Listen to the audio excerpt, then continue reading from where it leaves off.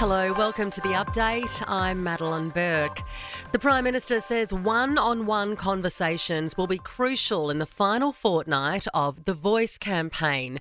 Early voting is now underway in Victoria, Western Australia, the NT and Tasmania. It starts in the remaining states on Tuesday. Anthony Albanese says many Australians are only now starting to pay attention. I know a lot of people have not made up their mind.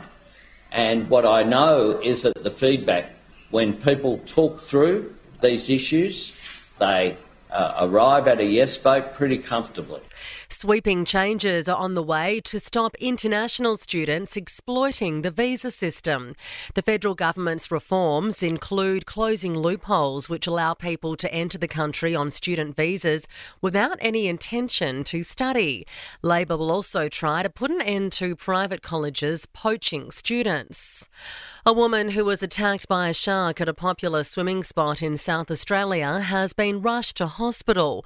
The woman was taking part in an early morning group swim at Beachport when she was attacked. She was taken to Mount Gambier Hospital in a stable condition.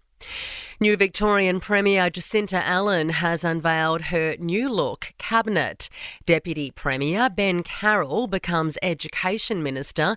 Tim Pallas remains Treasurer. Hundreds of campers stranded in Victoria's east have begun returning home as firefighters work to contain a number of surprise bushfires.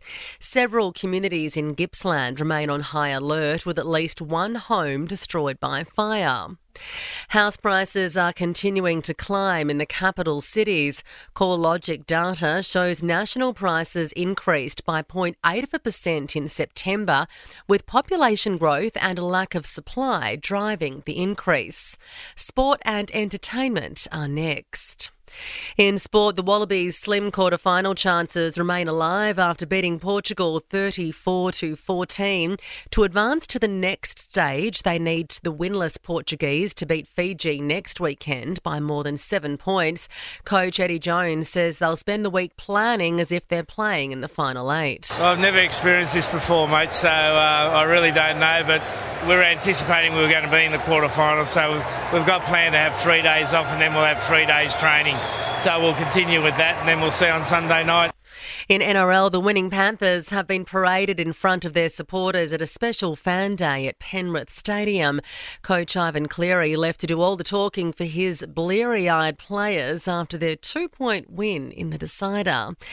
In entertainment news, after being snapped wrapping her arm around NRL pro Travis Kelce, Taylor Swift just couldn't shake off another chance to watch him on the football field.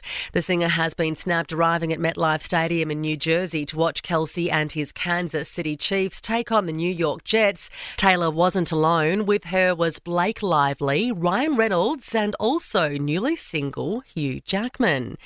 And that's the latest from the Nova Podcasts news team. We'll see you tomorrow morning for another episode of The Update.